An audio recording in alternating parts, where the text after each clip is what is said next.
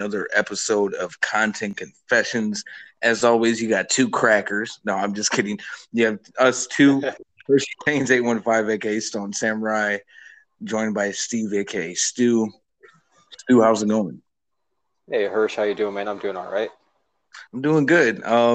Just another day living in our cracker kingdom with our honky tonk badonkadonk, if you will. First, just want to say to everybody that is in the states affected by the recent storms that had come through, our thoughts are with you.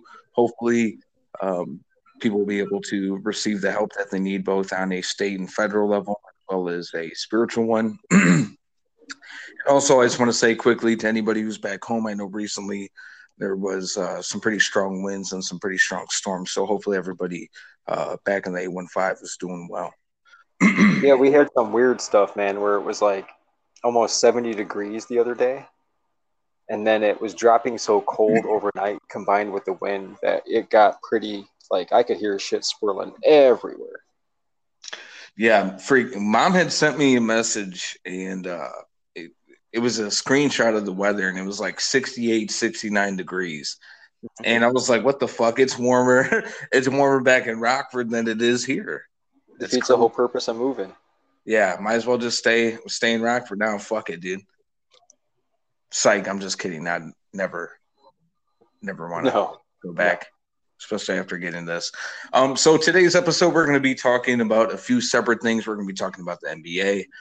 I'm also going to be talking about some college football news that recently has come into the headlines, and also briefly mention um, contamination that's happening over in the Paradise State known as Hawaii, and kind of talk about how there is a history of the United States, specifically its military, of contaminating water sources and food sources for different states, nations throughout the world.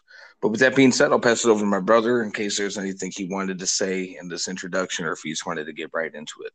Well, no, we did want to bring up for sure that next week is going to be our special Christmas holiday episode, whatever you happen to enjoy or partake during this time of year.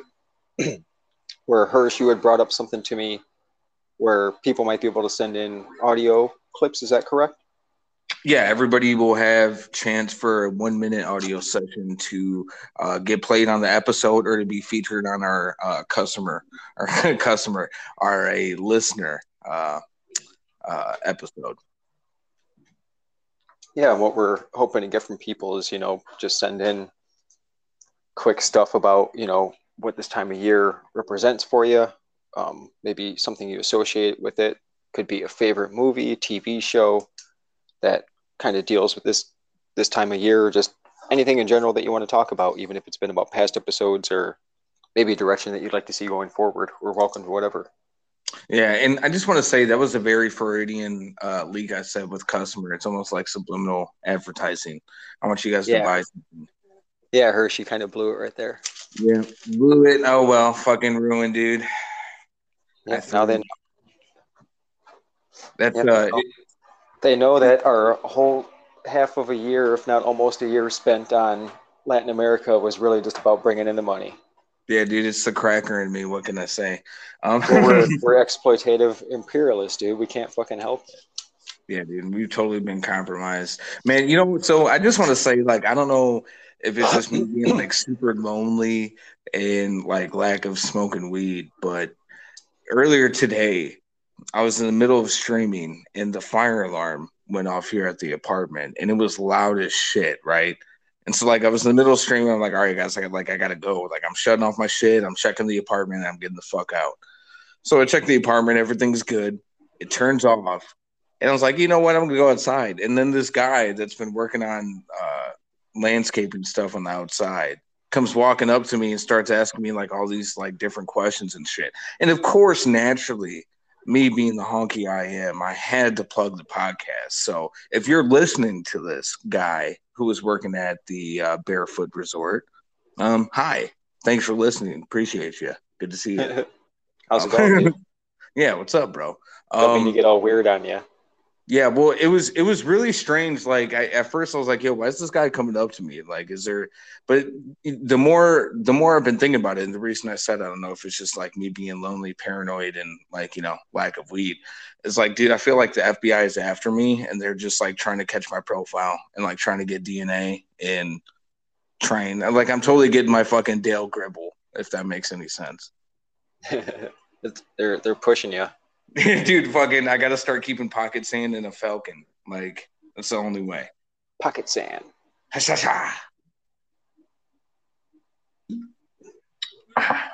But Steve, I know you said you wanted to start off. You wanted to talk about what's currently happening in the NBA and the lack of attention being paid to it until the month of December, early Yeah, it's January. just it's one of those tropes, and I find myself guilty of it as well. Like I haven't actually had chance to sit down and watch a proper game this year. I mainly pay attention to highlights and headlines and news stories that I see here and there. But I also just kind of try to keep, a general pulse on what's going on. But Christmas time is always when people talk about the true NBA season starting. So I figured we could take this as kind of an opportunity. We did our early preseason preview, and I wanted to just kind of touch base again, do a little bit of a reset and see where things are right now, what storylines are sticking out, maybe which teams or players we're keeping an eye on, or which things have surprised us or remained the same. Oh, I don't watch NBA, brother. I only watch Americans on the screen.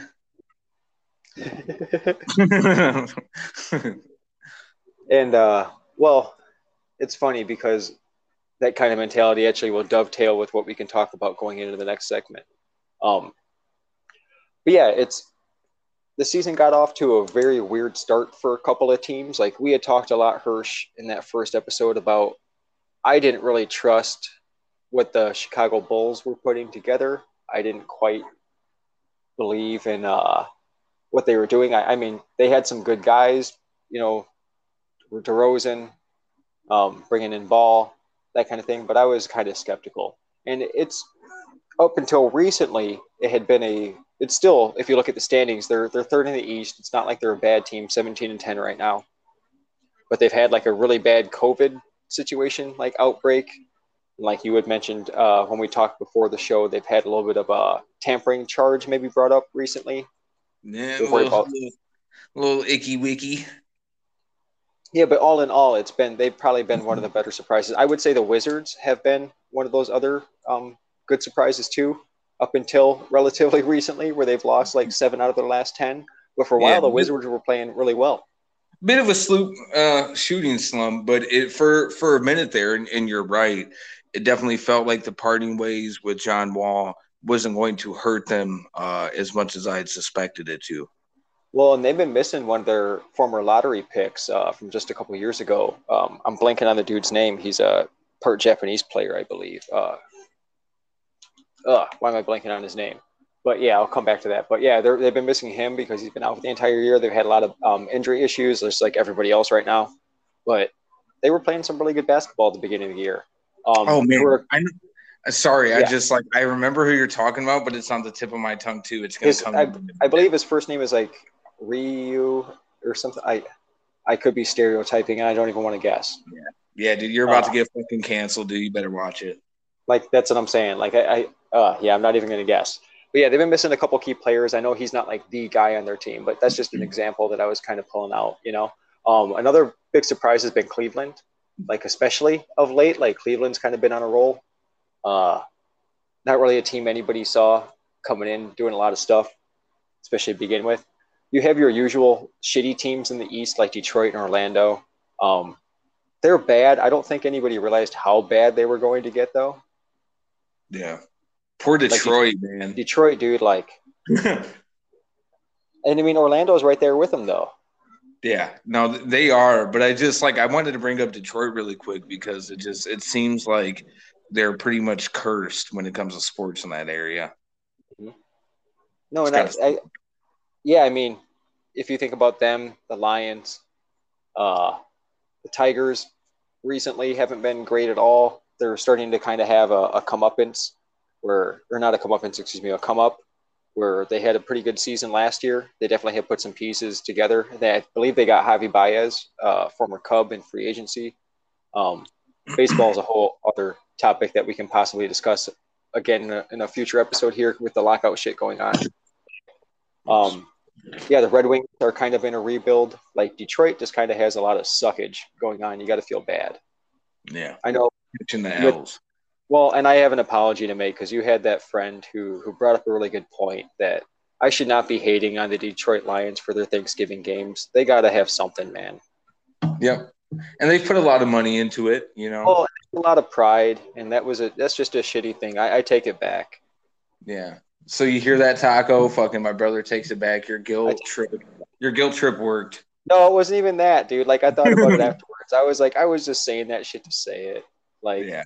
I feel like I know Detroit, like in general, I root for teams from the Midwest as well, you know, big rivalry, that kind of thing. But I don't know, like I enjoy when teams are good and fans can enjoy it, unless I really fucking hate you. Well, I mean, you know, the whole point of sports, right, is competitive nature, and sports is more fun when you have more teams that are good. I mean, it's the season can be long, and I feel like regardless if you're a baseball fan, a basketball fan, football, whatever, there's games that come up on the schedule that even going into the year before the season starts, you just look at it, you're like, oh, great, we got to watch this game. Because you know it's just going to be a mop-up special, right? Like, you know it's going to be easy when you see the Detroits on there, when you see the Clevelands, when you see, you know what I mean? Like, just historically bad teams. No, and that's what's tough is, I mean, they've lost like 13 in a row, I believe. Like, it's not even like, hey, man, every now and then they put it together and it's just bouncing the wrong way. Like, Yeah. no, they're playing some pretty atrocious basketball. I think the team that's kind of surprising for how mediocre they've been is Atlanta. I expected a little bit more. Maybe it's a little bit more of a regression. You know, they had that really hot season last year, taking Milwaukee all the way in the conference finals. They looked a little bit dangerous at times last year. And they've been a team. Went in. I'm sorry, I was just going to say they went into that playoff being at one part of the season towards the lower half of the conference to becoming a fifth seed. And like you said, they put up a really good fight against a loaded and eventual champion of the NBA and the Milwaukee Bucks. So definitely something going into the season, people had higher expectations. But from what I've noticed, just looking into it briefly, Atlanta, a team that has been pride on its defense, is kind of struggling defensively. Teams are making a lot of their 3-pointers and a lot of their big shots. And you just can't have that. And Trae Young, who I think is a very fun player, he obviously is a bucket getter, but he hasn't hit that threshold of surpassing 25 points a night. Well, and a lot of people are pointing to the new rule changes where you're having like the definition of a basketball move has to be involved when a player is just going up for a random shot and is trying to draw a foul. And they're trying to say that Trae Young maybe was relying on that too much in his game. I don't think the numbers really bear that out too much. I know they say always him and Harden are the guys that, you know, that rule was basically made for. I do like that rule exists. You know, it kind of creates it more on the impetus to give the defender a chance. But I don't think that's totally to blame for Atlanta's woes. I just think a couple of their guys aren't playing as well. They had a really hot run last year. They're still in the playoff hunt right now at the bottom of the standings, but I think them, Boston, and Philadelphia are kind of like the underachievers in that conference right now. Oh, for sure. And I don't mind seeing that from Boston. I think Philadelphia's kind of gotten fucked with a couple injuries with Embiid, especially being hurt right now. But you kind of can say that about his entire career. That's just what it is to this point. Yeah, but you know what, man? You got to trust the process, baby. Well, and that's what I was going to say is, you know, Cleveland has been a good surprise. Chicago's been a really good surprise. Milwaukee's kind of just doing their thing. Milwaukee started off really badly, but they were missing guys like Middleton for a while. They got up their rotation back. They've won 7 out of the last 10. They started to play a lot better, more complete games. Giannis looks like, you know, an MVP should. Brooklyn at the top of the standings. I think Durant could do it on his own. I don't think he even needs Kyrie to come back and have a title contender. I think having Harden as that number 2 for him is more than enough. I just, and this isn't even like because like personal stances. I just don't see Kyrie fitting in.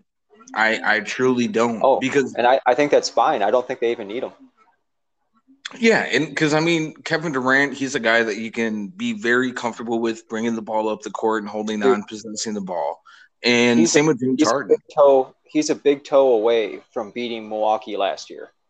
Yeah, like when his foot was on the line, Yeah, no, exactly. I'll quickly say for me, the team that definitely surprised me the most was the Bulls. I can't remember exactly what I had said in the original episode, but I remember talking about Mr. Alex Caruso, everybody's favorite white boy. Definitely did not see him having the impact defensively. I mean, he's always been touted as a player who's pretty good defensively. Always up in the argument when it came to deflections and things of that nature. A very good player off the bench that brings a little bit of energy. When he was with LA, he has been playing probably some of the best basketball of his career so far. Just watching, I haven't looked down at the analytics. So any nerd who's listening, like, well, his last year when he was with the Bulls, his 3-point percentage was 0.5. Like, shut the fuck up, nerd. Just from the looks of it, he's playing a lot better. And the thing that's really been helpful for the Bulls' success, in my opinion, correct me if I'm wrong, is Lonzo Ball and his work that he's done when it comes to shooting. I think he has become a much better shooter than anybody thought he would be able to become. And with that, when you have people like LaVine and DeMar DeRozan, the sky is the limit when you have somebody that can stretch out the floor like that. Yeah, and we'll see where that ends up going, especially as they're dealing with a lot of this COVID stuff going on. But really quickly, before we move on to the Western Conference and then wrap up this little NBA segment, I appreciate letting me have a little bit of time for this. I know Indiana's kind of been a really snake-bitten team as well. They kind of just can't seem to buy a break whenever they get a guy who is putting shit together. He either has a really terrible injury or something else happens. Charlotte's been kind of an overachiever, I think, so far. Miami's just kind of doing their thing. They're always going to be around. I hope that the Knicks team from last year kind of makes a reappearance because I think basketball is more fun when the Knicks are at least competitive. I don't know about you. I mean, I grew up in the 90s. I was used to those like Starks, Ewing, Spike Lee on the sidelines talking shit to Jordan. Like, yeah, for sure. I don't know. Maybe it's partly nostalgia. Maybe that's why I like the Pistons being good too. As it brings up like those old rivalry kind of things, and maybe I just need to get over that. But I don't know. I kind of hope that the Knicks thing wasn't just an aberration. No, I can agree with that. Also, as somebody who follows one of the actors from The Wire, who's a Knicks fan, as well as one of my favorite, I guess you could say, underground rap artists. They're also a Knicks fan, and they were constantly tweeting about the disappointment of being a Knicks fan, which I got to admit, the petty in me enjoys reading, and I get a couple good chuckles out of it. See, I basically feel that way about Boston sports. I'm kind of agnostic when it comes to like New York sports outside of the Yankees. Yeah. So, but yeah, you don't fuck with the bean, dude. You don't fuck with it, dude. I can't help it. Like, can't help it, man. It's not that those teams aren't good.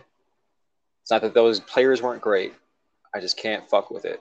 It's because they're Irish, dude. Ain't on Irish people. Hey, we're Irish, dude. I love I know. Of Ireland. I know. That's what I'm just saying, dude. Just don't be putting that shit out there, like.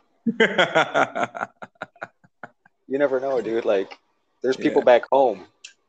Yeah, no, you're right. Yeah, we love the Irish people. I just like the fucking. I would like to visit there someday. I do not want this slander preceding me. You get ready to fucking land in Ireland. They're like, well, we were about to let you in, but your fucking brother ruined it for that. I even know how to pronounce Celtic the right way. with the hard C, not the soft C. So wait, how do you say it then? Celtic. It's not Celtic. Celtic. Like that's the actual pronunciation. Like okay, obviously I just sports for the sports team, it is the Celtics because it's the wrong thing. But like if you're talking about like the actual Celtic people, like it sounds like a K. see. I low key, I was just hoping to bait you into like doing an Irish accent, so I could be like, "See, I told you we hate Irish people," but you didn't You fall almost for the had bait. seriously, Yeah, dude. I almost did it in response, and I had to stop myself. yeah, dude. Hey, man, I had to try it. You can't blame me. All right, all right. No, and let's move on to the Western Conference, and obviously, as usual, the Western Conference is I would say, the superior conference once again. Last year, it was kind of up for debate. You know, like you had some mediocre teams that were going to be sneaking in. With the expanded playoffs, you're going to get a lot more mediocre teams sneaking in. I don't really think that's anything you can hold against the leagues anymore, other than the fact that they probably shouldn't have expanded the playoffs to begin with.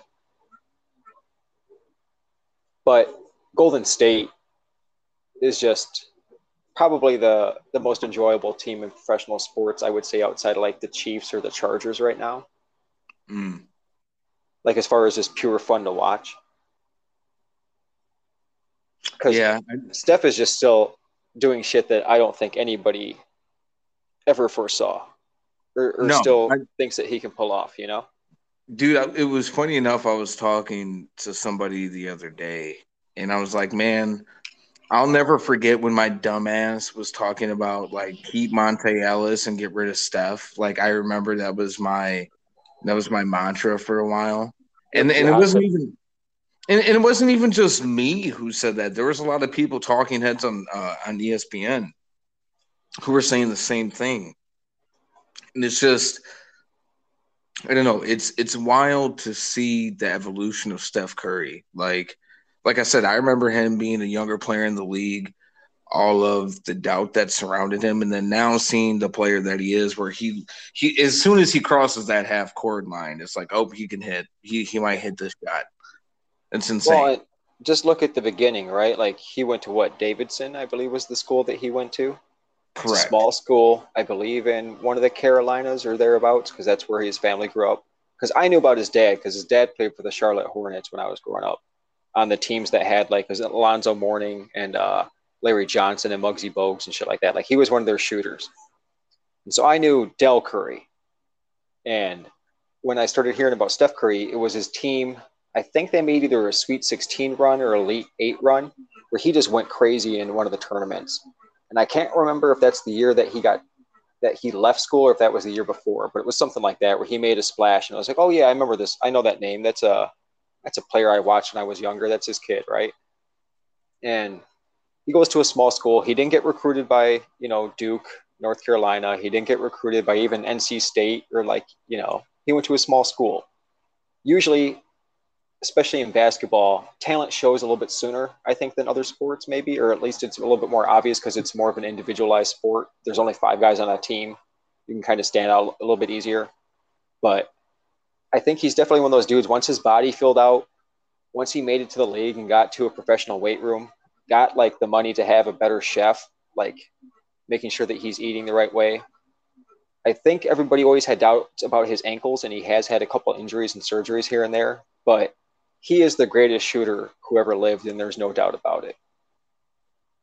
Oh, it's gonna be The not way I said it, like, sounds like I just made some grand statement. It's like the most obvious shit that you can say. yeah. And the thing is, what people fail to realize is that we're not gonna see another Steph Curry in our lifetime. It's not gonna happen. It's not. I will be surprised if we end up seeing another NBA player that is as fast as him, as good on defense as he is, and a shooter at the rate that he is, without a doubt. I mean, I Well, look at what it, he's done as a teammate, right? Like, people give that Warriors team grief because, oh man, you guys won a championship and then you just brought Durant in to win another championship. Like, first of all, they won a championship before that, so it's not like they had to bring Durant in to win, right? yeah. Like, that's my first point usually. Like, I'm not a Golden State Warrior fan, but I'm also not a hater, so I'm just going to keep it real. they didn't need him to win, but they brought him in because they realized, hey, we can make this a lot easier on us. Why the fuck not? We'll get him a ring and we'll get another one. Worked out for everybody. They all put that shit behind him. Now Durant's able to do his thing on his own, and he still got a championship out of the way. Yep. He then goes through probably the worst injury luck as a teammate that you can go through, where you lose your two best teammates or two of your three best teammates to like horrendous injury, like back to back. They still don't have Klay Thompson. They haven't had him for basically almost, it feels like 3 years now. Yeah. Since like at least the bubble, right? Yeah, around then. I mean, That's when the he 2019 series. Well, I was going to say freaking the 2019 championship where he got injured against Toronto. Mm-hmm. And so the last 2 years, Steph has basically been playing with like Draymond Green and a bunch of other dudes who happened to, maybe one of them is a guy who should have been a superstar but kind of took their path not taken after he came out of Minnesota. Minnesota. And so it's not that they don't have talent there, but I think Steph has made it so like, okay, the last couple of years, they didn't really do a whole lot. He still had a great season last year. Made the team respectable when they probably should have been a cellar dweller. They didn't have to worry about playing 100 games in the season the last 2 years. I think that's part of the reason why they're dangerous, is that Klay is coming back. If he's anything close to like 80% of what he was, he's still like almost an all-star player, out of the gate. I just don't see. I mean, Phoenix is playing great right now too. They had a great run last year. They kind of have proven that they can do it. Utah has a great defense, great all-around team. Like I said, the West is kind of stacked, right? Like you have some shitty teams, but for the most part, there's talent there. But I still see Golden State as like head and shoulders above everybody else as far as what they can do and what they can, how fun they're to watch. And so really, yeah. What are I was going to ask you, what are your disappointed teams right now for the West? Well, like I was going to say, like I know that the Thunder aren't supposed to be good, but they are extra bad. Okay, like I know their record isn't as bad as Orlando, Detroit, a couple of those teams we talked about in the East, but I think Oklahoma has just looked extra terrible. I mean, they had that game where didn't they have a game where they got beat by like 70 points? Yeah, it was like 72, 75 points. That was like some shit from like NBA Live when I was 12. We're like, you're just running up the score because you don't know any better. Yeah, fucking keeping your starters in even though you already got like a 30-point lead. Yeah, Kevin Garnett has like 45 points, 27 rebounds, like 15 blocks because you played him for 7 minutes out of 48, and you kept it on 12-minute quarters because you're a sadist. Because you're a kid and you don't have shit else to do for the day. No, and I would say the Rockets are kind of right there as far as suckitude goes, but they just have a shitty owner and a shitty situation. I think the Pelicans without Zion, like they just don't know what the fuck to do. No, they don't have an identity whatsoever.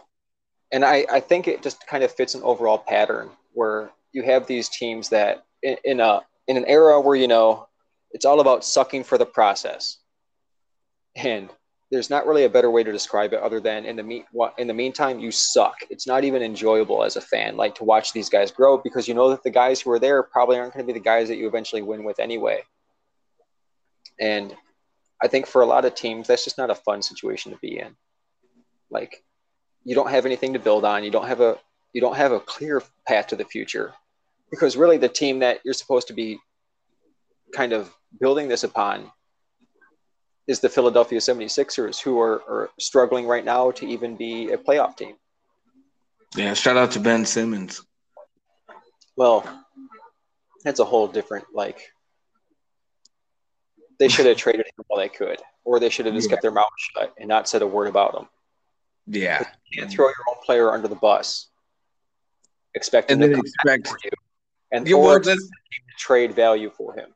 That's what I've been poking at is yo, how are the fucking Sixers trying to bitch about nobody wants Ben Simmons? Y'all are the ones who threw his fucking name under the bus, man. What do you mean? I don't know, this is a dumb analogy, but you ever had that friend at lunch who's like, man, this sandwich is gross. Will somebody trade me for it?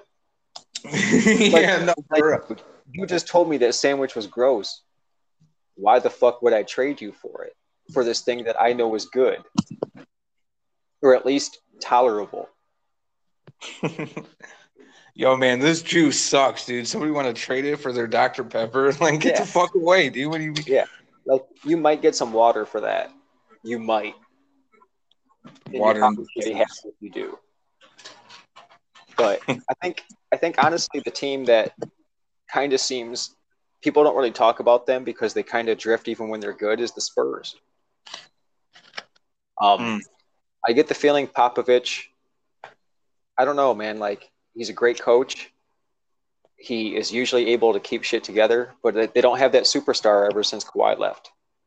Yeah. No, and they don't have, you know, the Tony Parkers or the Manu Ginobili's anymore to pick up that slack and be that X factor, you know. And so I would expect better from that because I mean I know the Kings are going to suck. Like that's obvious, right? But like I don't expect usually to see the Spurs on the bottom of that conference. And again, this is very early on. Like people say, this is usually when the season starts. I didn't mean to take like almost a half an hour with this, so we can definitely move on whenever you're ready. But really quickly, I was going to ask you back, what kind of stands out to you early on besides the Bulls, like just NBA wide, whether it's a player or just a trend or just maybe a team? For me, the thing that stands out is the Suns being able to kind of repeat some of the positivity that they had brought from last season. I know it was tough in the playoffs coming up short the way that they did, but seeing the Suns play the way they are and just watching the Lakers continue to struggle to find an Thank identity you. besides LeBron, I That's one think thing I that's would bring up is the Lakers suck. Like they're yeah. doing okay right now in the standings because they kind of put on like a little bit of a win streak lately. But the Lakers are not a good basketball team. No, and they're not good to watch. Let's just put it that way. And sorry to kind of short shift the Western Conference as far as our specifics. Living where we do, it's really hard to watch West Coast games. Even when I do get the chance to watch highlights or watch like stuff, it usually tends to be like everything else, Eastern fucking bias. So I apologize, but Western Conference is obviously superior. So there's that for you. Yeah. Fucking elitist, dude. No, I'm just kidding. And then if you wanted, we could talk really quick. The Bulls had, like we said, a really huge outbreak of COVID-19. The Omicron variant, Omicron Persei 8, really has taken not only the United States, but the world by storm, even though it hopefully, knock on wood, appears to be a more contagious variant, but less lethal. Almost like I heard somebody make the analogy of, in the end, the virus wants to be less lethal because if its host dies, the virus dies. Yeah. So maybe this is a variant of the virus that's realizing it needs to be, I'm talking about it like it's doing this consciously. It's not what happens. But, for lack of a better analogy, the virus needs to be less lethal to keep on going and to spread, almost like the cold or the flu, right? You get it. It doesn't kill you. It gets in you, does what it needs to do as a virus, and then moves on to its next host if it needs to. Maybe we're in that stage where I think I heard somebody call it endochremic, or I'm getting the pronunciation completely wrong because I don't know the word very well. But basically, it's learning to live with a new disease just like we have throughout history. Yeah. Well, I don't know. It sucks that it came to that, but it's pretty much what we have to fucking deal with and hope for at this point. Yeah. Well, I mean, after things are coming out of the lockdown and the Delta stuff started coming out, that's kind of for me when I had that realization, like, okay, this is going to be, unfortunately, just a disease that we're going to have to coexist with, Absolutely. It's going to be, as everybody says, man, the new normal. Well, and because the thing is, right, like, we have the surge that's going on with the Bulls. There's a couple players on LA. Well, and it's happening in every league. Yeah, and with the NFL, last I saw, there was up to like 90 players and staff that are on the COVID protocol. It was over 120 when I saw it today. Okay, Monday. So, yeah. So as of Monday, it rose up because when I saw it was over the weekend when I looked, and Yeah. so it was like 90 something. But yeah, 120. Obviously, there's a lot more talks now about what the possibilities are for sports functions in general. And I know Steve, you said you kind of wanted to mention something about to the effects that the sports industry sets a precedent. Yeah, and it's not that like, oh man, sports has it right, so we should do what they're doing. It's going to be a different situation because their vaccinated population is much higher. Like you're talking about like in the 90 percentages as opposed to like United States society wide, I believe it's around 70%. And so the vaccinated population is higher to begin with. And so you can make some of these rule restrictions that they're trying to come up with. For example, the NFL is talking about they're going back to like masking up in the facility, everything by video. They're going into the more stringent protocols, but they're trying to make it easier if you're asymptomatic to come back and play with only one negative test after like only maybe a day or two, as opposed to 5 days with two negative tests, that kind of thing. And so what people are drawing the conclusion is, yeah, they're recognizing that this variant is going to spread more, but maybe especially if you're asymptomatic, it's not as dangerous. And maybe just coming to the realization that, you know, we're just going to have to make adaptation a key part of our strategy. Obviously, nobody wants to go back into lockdown effects. Even if you wanted to, it's not possible. We couldn't even lock down right in the first place. We're never going to be able to do that again. That time has passed. Yeah. That option is out the window. There aren't going to be any draconian methods because nobody wanted to enforce that shit in the first place, even when we needed to. Yeah, and I think now too, and I hate to do this like both sides argument because I fucking hate it, but I think it's safe to say that like both sides, both people who are vaccinated and who aren't vaccinated, are not willing to go back to a complete shutdown. No, nobody is. And I mean, I've even heard people who have gotten both shots and a booster who say, like, if they tried to do that, I would go crazy. That would never happen. So that we're past that, and the time it should have happened is past. So I'm not even going to make the argument that we should do that again. What we need to do is try to get as many people vaccinated as possible. Get your shots and your booster if you can. But we also are going to have to learn that this is just something that might be stuck with us. Hopefully, it's less virulent strains. Unfortunately, the flip side conspiracy, of course, that I've heard is that the strain actually is more dangerous than people are letting on. But they kind of want everybody to just continue on through Christmas until they realize how bad it was. But I think some of that is just doomsayer kind of shit. But you never fucking know in the society that we live in. Well, it's hard to tell, but the one thing I did notice is that like before any sort of like extensive research has gone into the Omicron Persei 8 Star Trek series, there wasn't enough of the research that was being put in, and they were already trying to put out like everybody needs to be afraid of this, and obviously like the fear mongering that people on the right always love to bring up, like this was a case of definitely like leftist media outlets trying to blow this out of proportion and make it seem like it's a lot more deadly. Obviously, it's something that people should keep an eye on. You know, mask up, get your vaccines, get your boosters, if you will. But it's definitely one of those things where, as my brother had mentioned, it's more communicable but less lethal. Well, that's the hope anyway, and I think the leagues are starting to take that into account in their procedures that they're going to do. I think look at what the NFL is kind of put into effect for guidelines, because I don't know. I think back to when the NBA players left the court after Rudy Gobert and then other players starting to test positive. That was when it really hit home for me that, okay, maybe society is going to start taking this. Maybe I need to start taking this more seriously. Yeah. But you never know. Maybe I'm just an NBA head. NBA and the NFL, which stands for No Freedom League, brother. Yeah.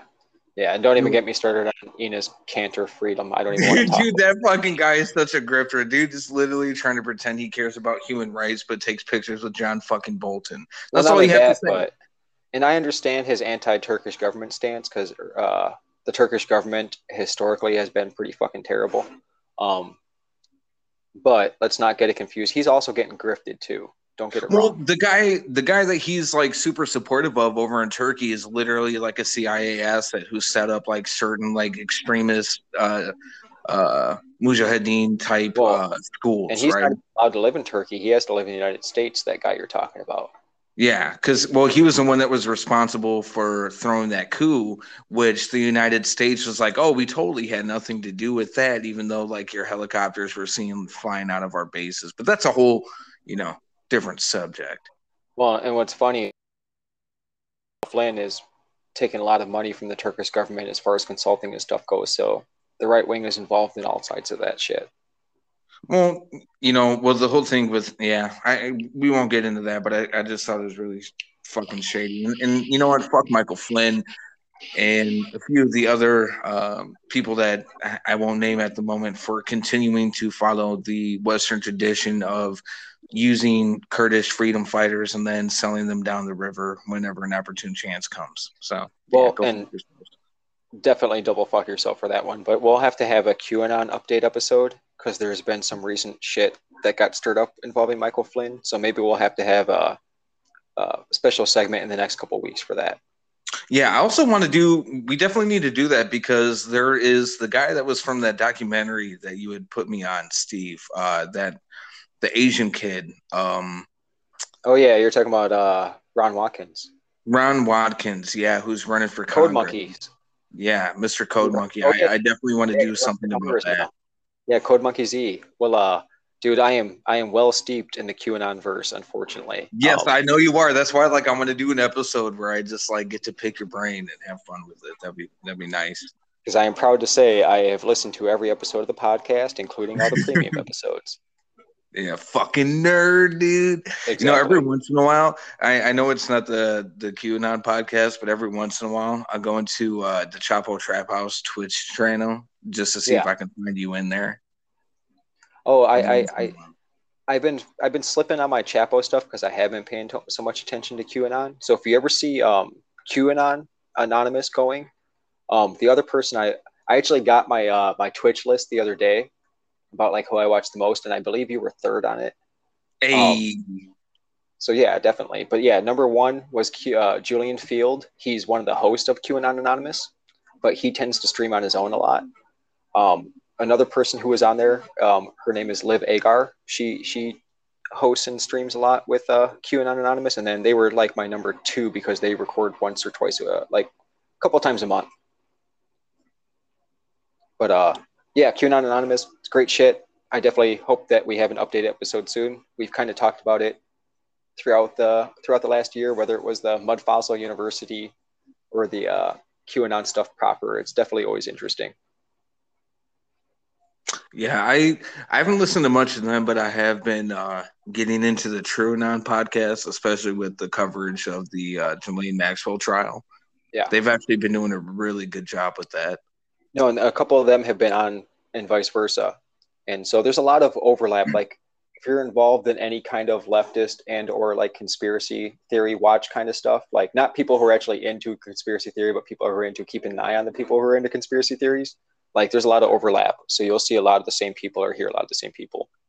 And you know what? I'll just quickly say that is one thing that has kind of given me more hopeful for like leftist movements is the fact that there's a lot more crossovers that are happening now. There's not as much like there's always going to be infighting when it comes to the left because there's so many different agreements and disagreements over whether it be domestic and foreign policy, economics, etc. Blah blah blah. Well, and you have to be scared for grifters and fucking charlatans, right? Look at the Red Scare people like hanging out with Alex Jones. Yeah. Well, you have people like the Glenn Greenwalds and oh my god, that dude's gone off the deep end. Yeah, he has lost his fucking mind. And then there was another journalist. I'm spacing on this. Taibbi's gone off the deep end, and he was a great journalist too. Yeah, and then people who were obvious grifters from the start, or anybody that pays enough attention, like the Jimmy Dores and all that. And Jimmy Dore was one of those guys. I always thought he was maybe just misunderstood or just took it too far sometimes, but he's just a dipshit.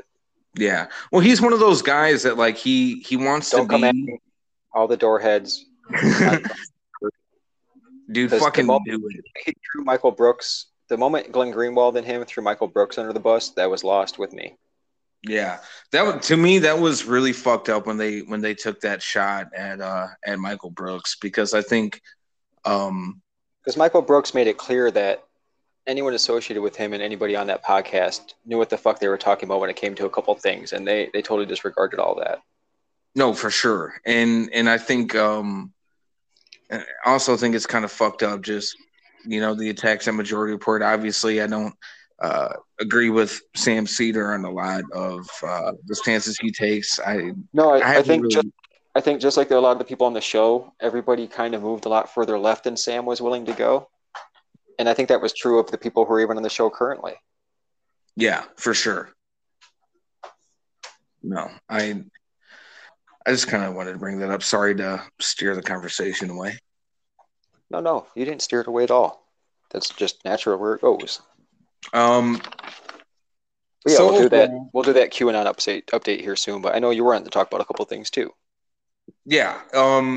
The one thing I wanted to bring up was recently in the headlines. It's still an ongoing development, so bear with me.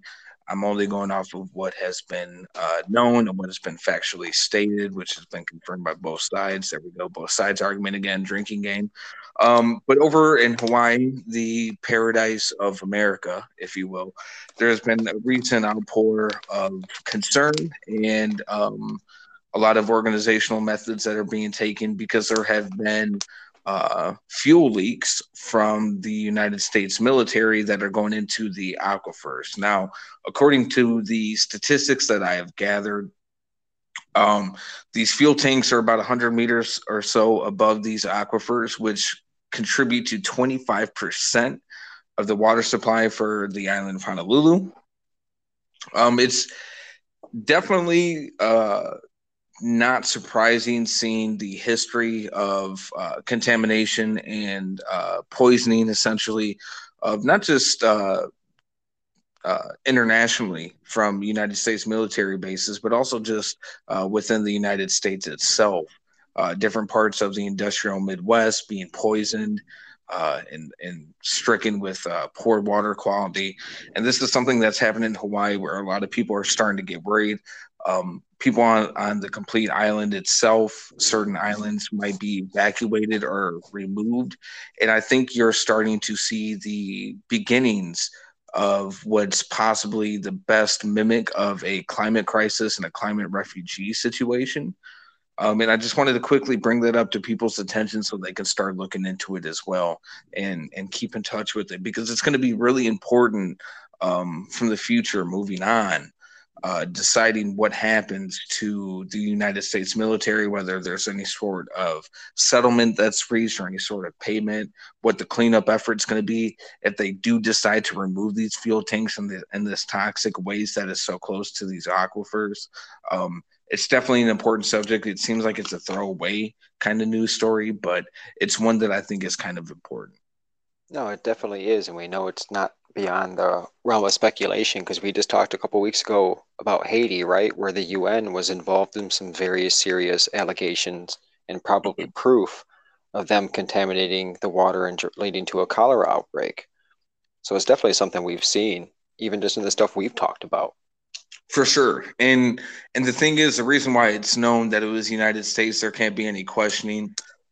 Is the United States themselves have already gone on record to admit that it is their fuel tanks and that they have found the leakage and they plan on stopping it. But there are multiple representatives from Hawaii and different organizational groups that are asking for the United States military to remove this toxic waste and get it far away from their aquifers, which I think is more than reasonable. But you know what? That's just the communist to me, I guess, huh?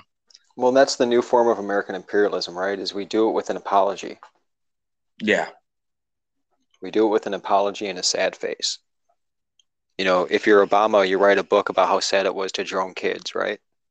yeah. No, and I'm so glad that you brought that up. I think Obama was like the uh for lack of better words, he was the messiah of showing the left how to do like apologist imperialist uh policy, right? Where He took that playbook from Bill Clinton because that was all about, you know, being a compassionate liberal willing to use the military. You know, like we learned from Rwanda, I feel your pain. Hillary, we gotta send all these US Like covert operations over in Bosnia. You we gotta we do gotta it. we gotta stop that genocide. It's not right. It's not cool, Hillary. Let me grab your boobs. I don't want to drop these bombs to distract from my blowjob situation where I raped a lady, but you know, you gotta do it. I said I'm the president. You know you want this. Okay, but Yeah, I'm like sorry. so. I mean, Once I really, like start my Bill Clinton, Obama definitely left because I mean, Bush couldn't get away with the apology shit because he wanted to be a strong guy. Mhm. Because Republicans always have to pretend to be the strong guy. But like liberals have learned, you can be the strong guy and just pretend that you're sad about it, Yeah, and like, and oh, it'll here's the work. emotional side, and Well, well, no, I mean, fucking as long even as you regret it, you can get away with anything. yeah, well, I mean, not even just liberals, but like centrist moderates, right, or like the centrist conservative, like that's the stuff that they eat up because it's all about the sanctimonious act than it is a pure one, right? Like it's all about the appearance of what you do. That's why there's always the misunderstanding from the general public, right? Like I've told people numerous times, like Joe Biden and Donald Trump are essentially the same person. Just one of them is overtly racist and the other is subtly racist, right? Like Joe Biden doesn't go out there and say that like Mexican people are all rapists and criminals and but he does sit there and he was one of the main orchestrators of the uh prison industrial complex and he's part of the liberal wave of considering people who are black the predators, right? Like aggressive predators, Hmm. No, and according to their own he language. became Grandpa Joe. It's the difference between how you view your grandpa's racism versus your drunk uncles, right? Yeah, Like they eventually have a similar outcome, but you view it differently. yeah, like, oh, grandpappy just grew up in a different time. It's Yeah, it's a different excuse, and really, it's what you said about it appealing to moderates and liberals. What part of that appeal is like the idea of self-sacrifice for the greater good, right? Like you're willing to sacrifice your morals and your scruples in order to do the quote unquote right thing, and they eat that shit up completely. Yeah. Well, I mean, it's the same people who, it's like the liberals or the centrist conservatives who are like, oh, those poor homeless people, like something should be done. And then they start talking about bringing up like housing developments and shit like that. And they're like, not in my backyard, the NIMBYs, right? Like you have the difference between the YIMBYs and the NIMBYs. Like you have the liberals who are like, yeah, housing developments in, my neighborhood, blah, blah, blah. But then you have even liberals, like people who vote Democrat all the time, who are like, no, we don't want housing developments in my neighborhood that bring down property values, blah, blah, blah, blah, blah. No, and that's part of the same exact kind of mindset. Um, it's always about somebody else's sacrifice. Yeah. But yeah, I definitely think that's something that people should pay attention to. It's also related to stuff like uh, Native Indigenous people's drinking water stuff when it came down to the pipeline protests and all that kind of stuff too.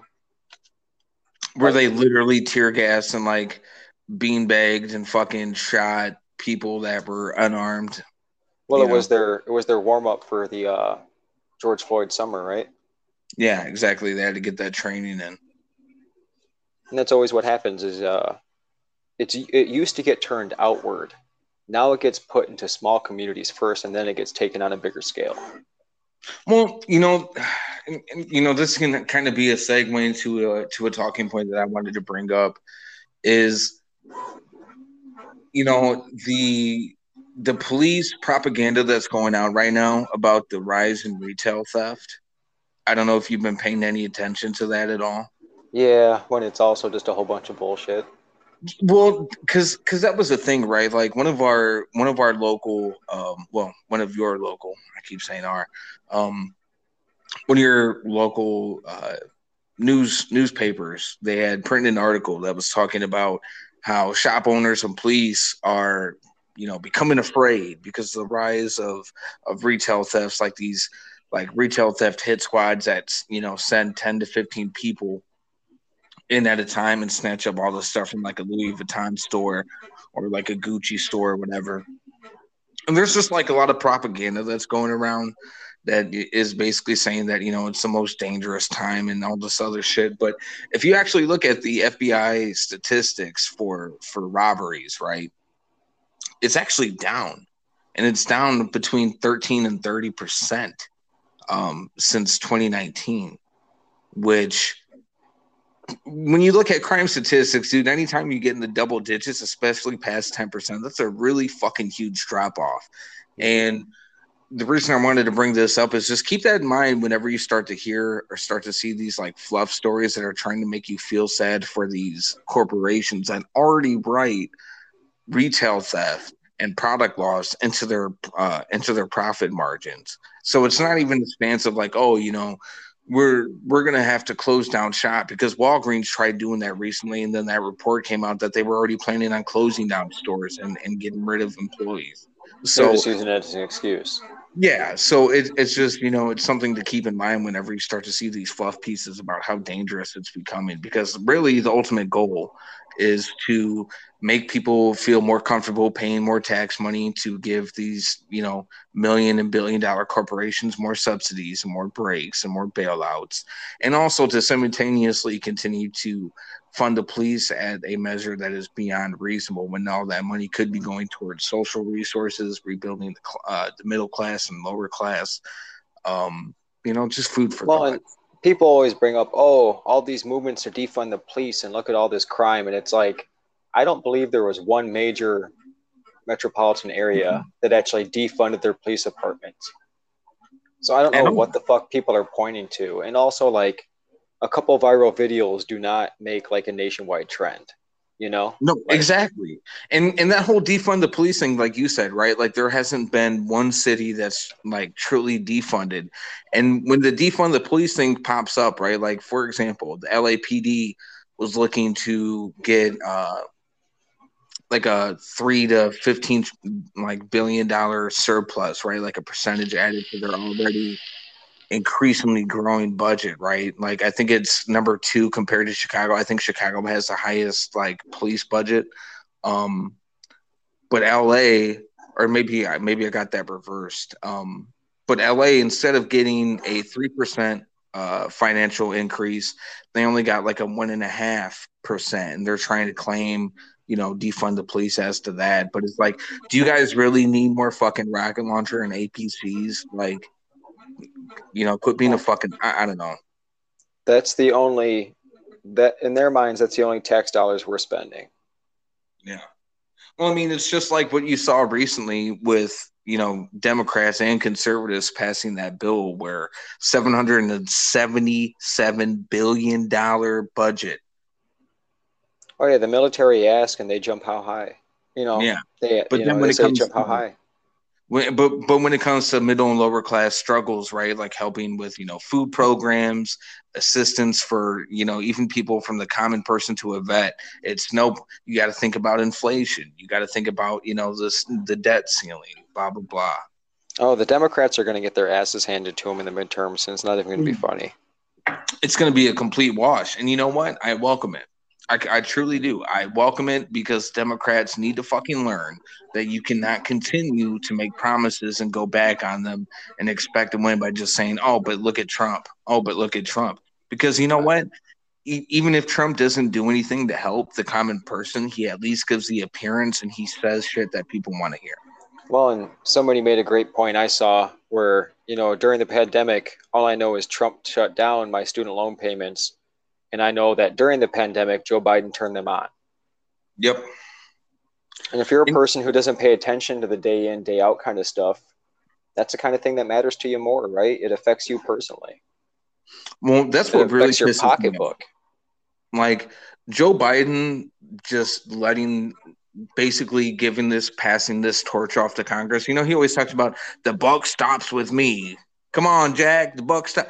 But when it comes down to it, he's passing off this issue of student loan debt to Congress when he has the authoritative power himself to just say, you know what, student loan debt's canceled.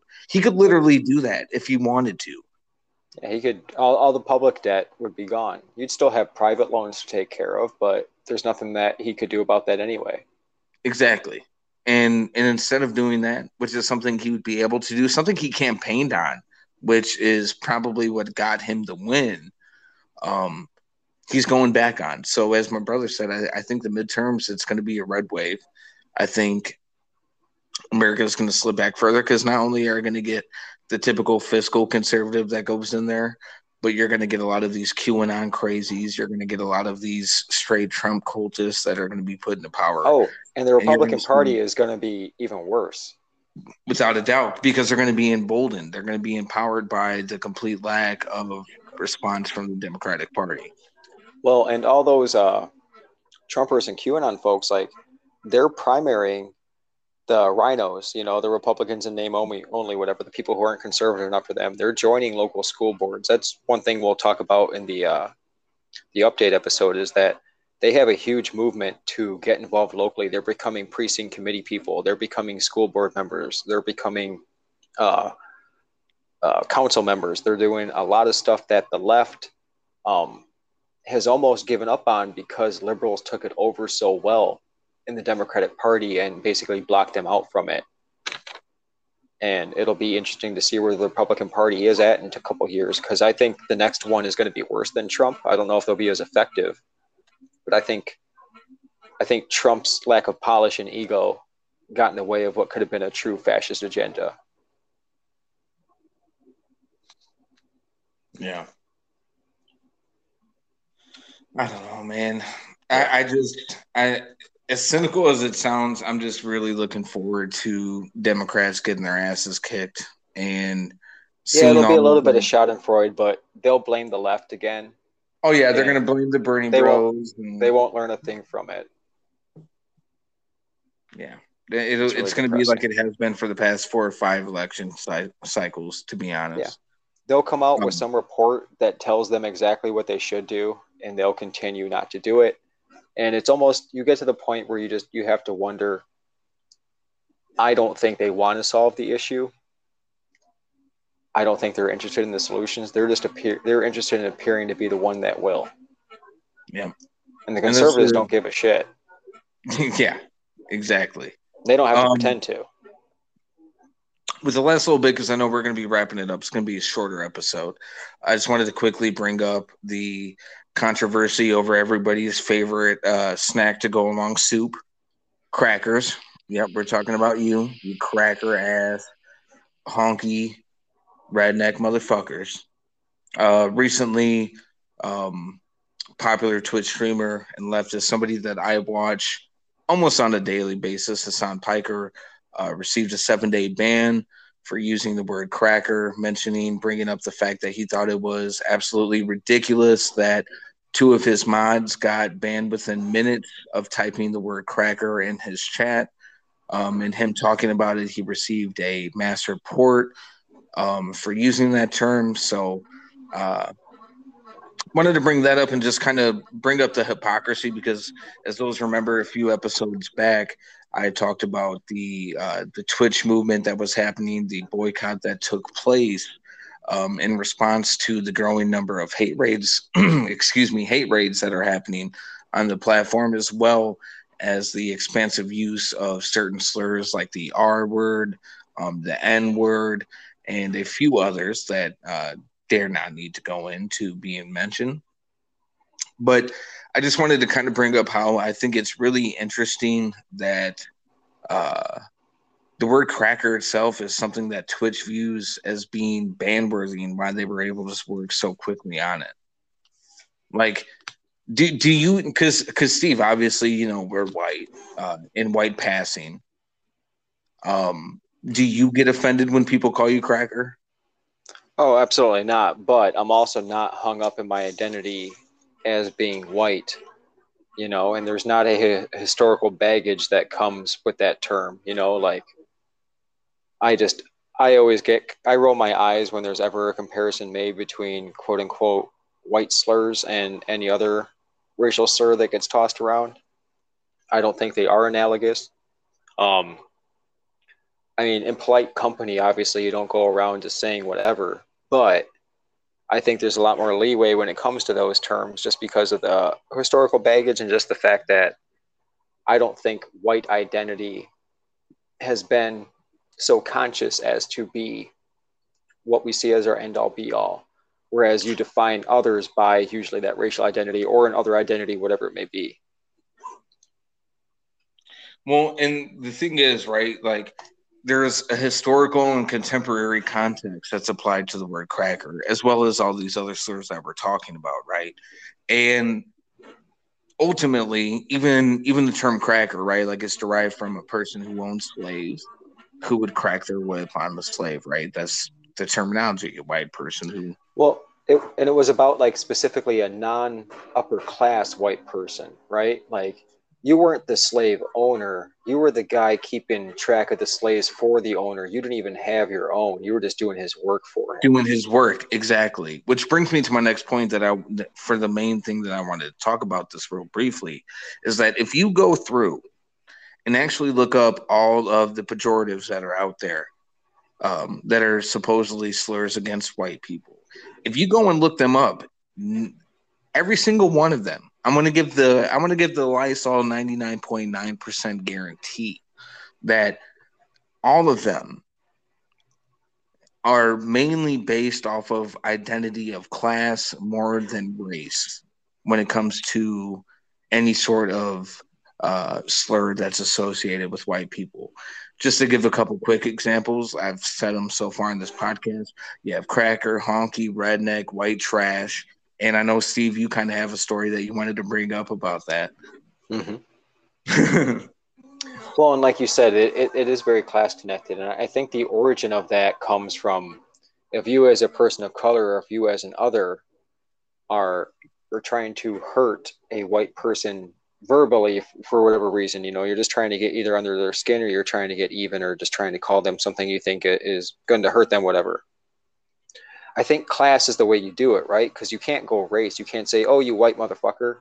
Like, that's not going to carry the same baggage. It's not going to carry the same connotation. But if you attack them on a class scale, that is something that they maybe are lacking compared to other white people in their area, especially the elites, right? If you're talking about a slave ruling society where this all comes from.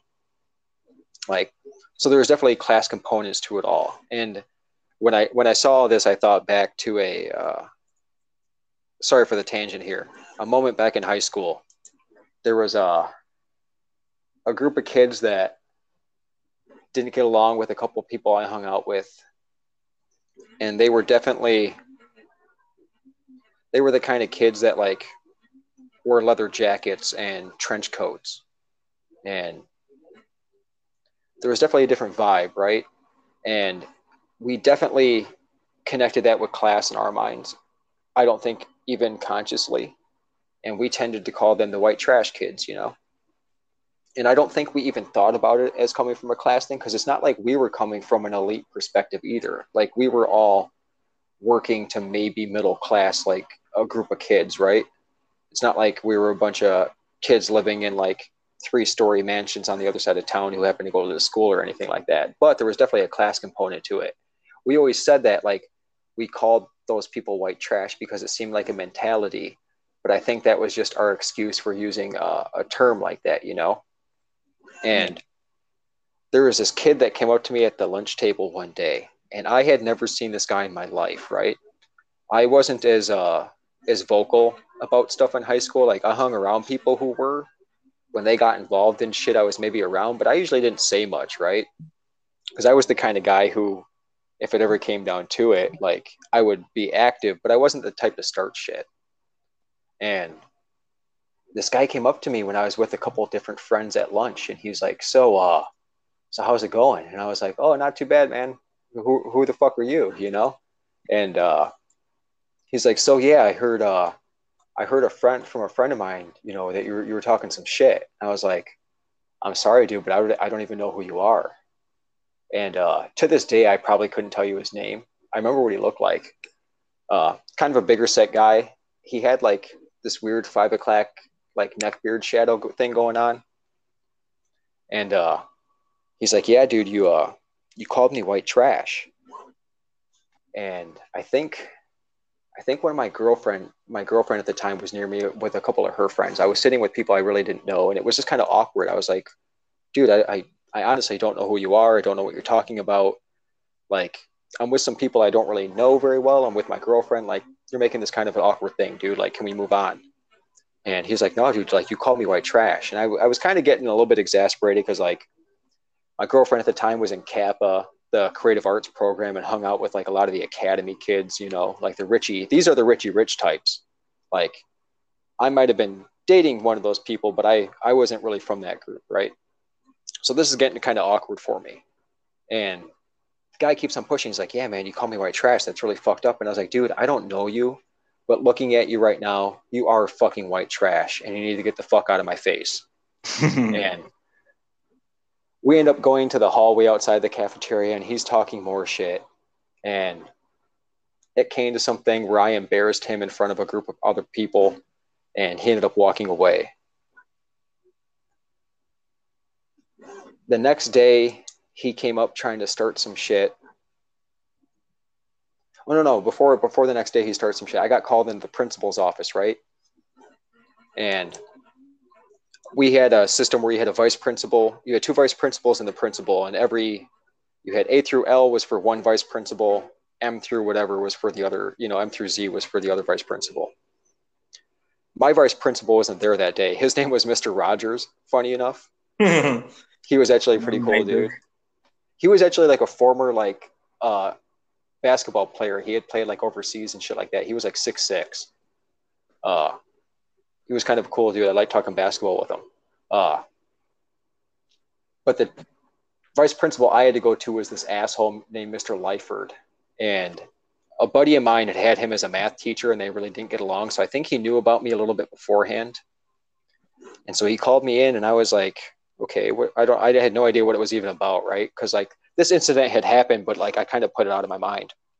And he's like, yeah, so I heard, I think this guy's name was Jerry or some shit like that, right? He's like, I heard about Jerry that you know, you had called him a racial slur. And I started laughing. And I was like, what? And he's like, yeah, you called him white trash. And I was like, but dude, I'm white. Yeah.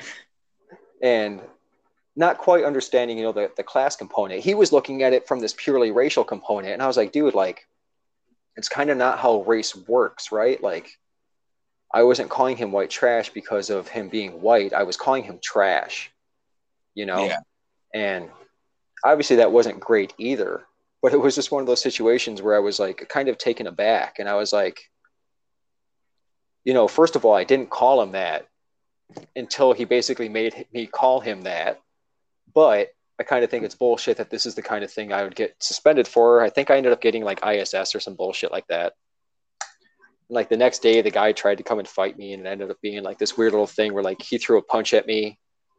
I stepped out of the way because one of my buddies pulled me, and then I went to go swing and almost hit a Hall aid.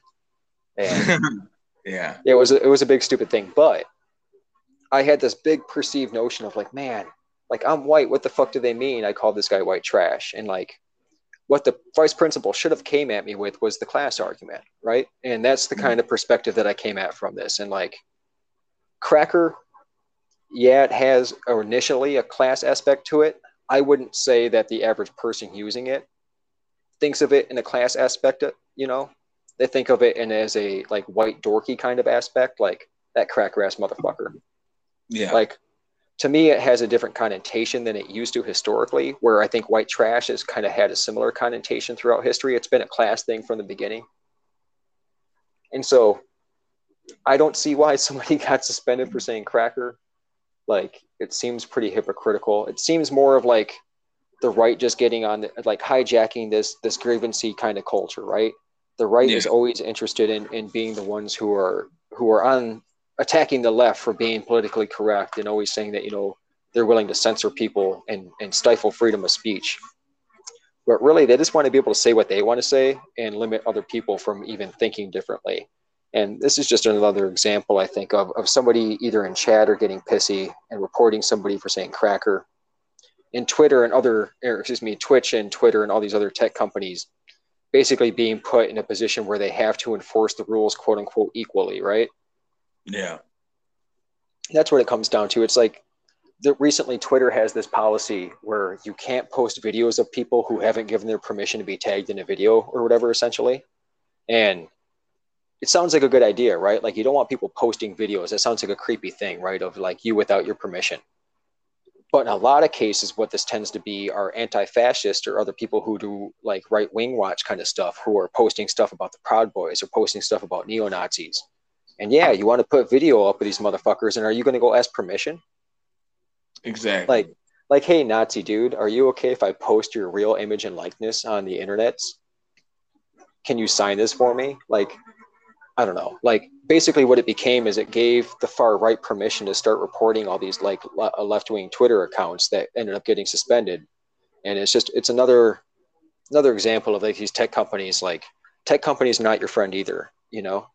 And No, without a doubt. But just but it's because they funny suspend though. Donald Trump doesn't mean that like they're going to be on the side of like, if anything, they're going to look to punish the left to make themselves seem like they're in the middle.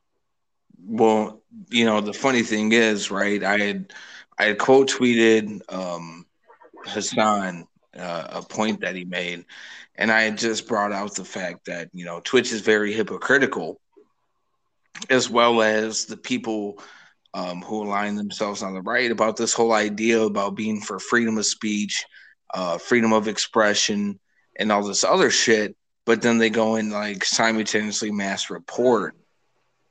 And this guy quote tweeted me with a video of Hitler saying Twitch is on our side. And I just thought, one, you're a fucking creep and a loser. So like go fuck off, you pasty neck bearded cracker. And two, I just thought it was really telling because you hear from so many people on the right about how big tech and how social media is SJW and how leftist they are, but it always seems that they line up on the side of fascists, right? And I'm glad that you brought up the Antifa thing because I think that's another argument where people always get this misconstrued idea, whether it be Antifa or BLM, where they get so caught up into believing that it's an organizational movement as opposed to just a social movement itself. And there's a very distinct difference between those two, right? Like Antifa is not some LLC, it's not an organization, it is a belief, it is a movement of itself, just like Black Lives Matter, right? Like everybody who goes to marches or protests and chants Black Lives Matter isn't part of an organization, Black Lives Matter. It's just that is part of the movement they believe in. And unfortunately, because of the disingenuous nature of people on the right, you never really understand that argument or you never hear it. No, and it's just, again, you're not going to find allies, in big tech, and really they're on the side of money. And as long as they can appear to be above the politics in order to keep on making money. I mean, I was listening to a podcast on that QAnon Anonymous show recently about Peter Thiel and his connections to Facebook and Mark Zuckerberg. And really, Facebook made a deal with the right wing right before the election and right after Trump got elected, basically saying like, hey, you don't have to worry about us for censorship. You can still see the right wing making the talking point that they get censored all the time, but like the most successful Facebook pages are from the right wing, and it's built that way. Like that's not a bug. That's a feature. Clicks and it gets them the most ad revenue. Exactly, it brings the most attention, even if they don't agree with them. It brings the most attention. It brings them the most interaction. It brings them the most engagement. They've done studies with like random, like if you just were to start a YouTube page, like or a YouTube channel, excuse me, and just start surfing, like checking out what's available. The algorithm takes you down to the right wing without you even trying. That's just how the algorithm is because it's fed on getting clicks, getting interaction, getting people to react. And so that's what side they're on. It's not about politics. It's about money. All liberal lies created and funded by George Soros. No, but like that becomes the talking point, right? Is that like tech is in on the conspiracy against the First Amendment, and you see conservatives starting their own stuff, whether it's like Telegram or Rumble or like all these other versions of like social media companies, right? Is it just me, or has like Peter Thiel become like the right version of George Soros, though? Like just the guy who's behind funding a lot of this like crazy ass shit that's going on. Well, and you always had people like the Koch brothers, right? Like the Koch brothers Foundation, but they were much more involved in just straight up like libertarian kind of stuff. Like they were even more reasonable on immigration than most of the Republican Party would have been. Peter Thiel has been quoted as saying he doesn't really believe democracy is going to work anymore. Um, Peter Thiel is a fascist, and I his can't follow motives him. are. I mean, Soros wants to just keep on making money. Like I think Soros gets the conspiracy theory tag because it's kind of easy. Yeah, But well, there's a lot of anti-Semitism that's tied well, into that that as I was going well. to say because of the anti-Semitism stuff, like it's a different beast. But like Peter Thiel has a very dangerous ideology beyond just like libertarianism, and he's basically um, he's basically the bad guy if you were making like a real life version of Bioshock, Yeah, no, that's actually perfect. and it's pretty scary.